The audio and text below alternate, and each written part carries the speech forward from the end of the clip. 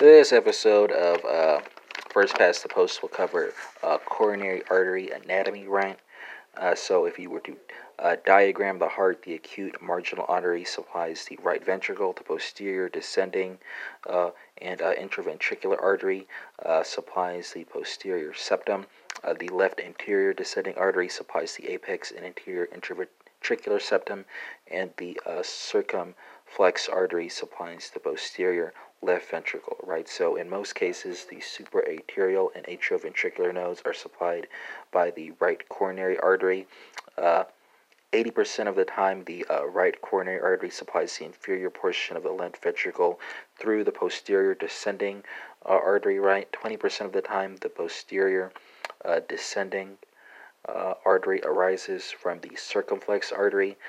Coronary artery occlusion most commonly occurs in the left anterior descending artery, which supplies the anterior interventricular septum, and the coronary arteries will fill during diastole.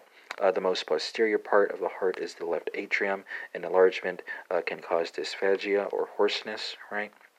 And that concludes this episode on coronary artery anatomy.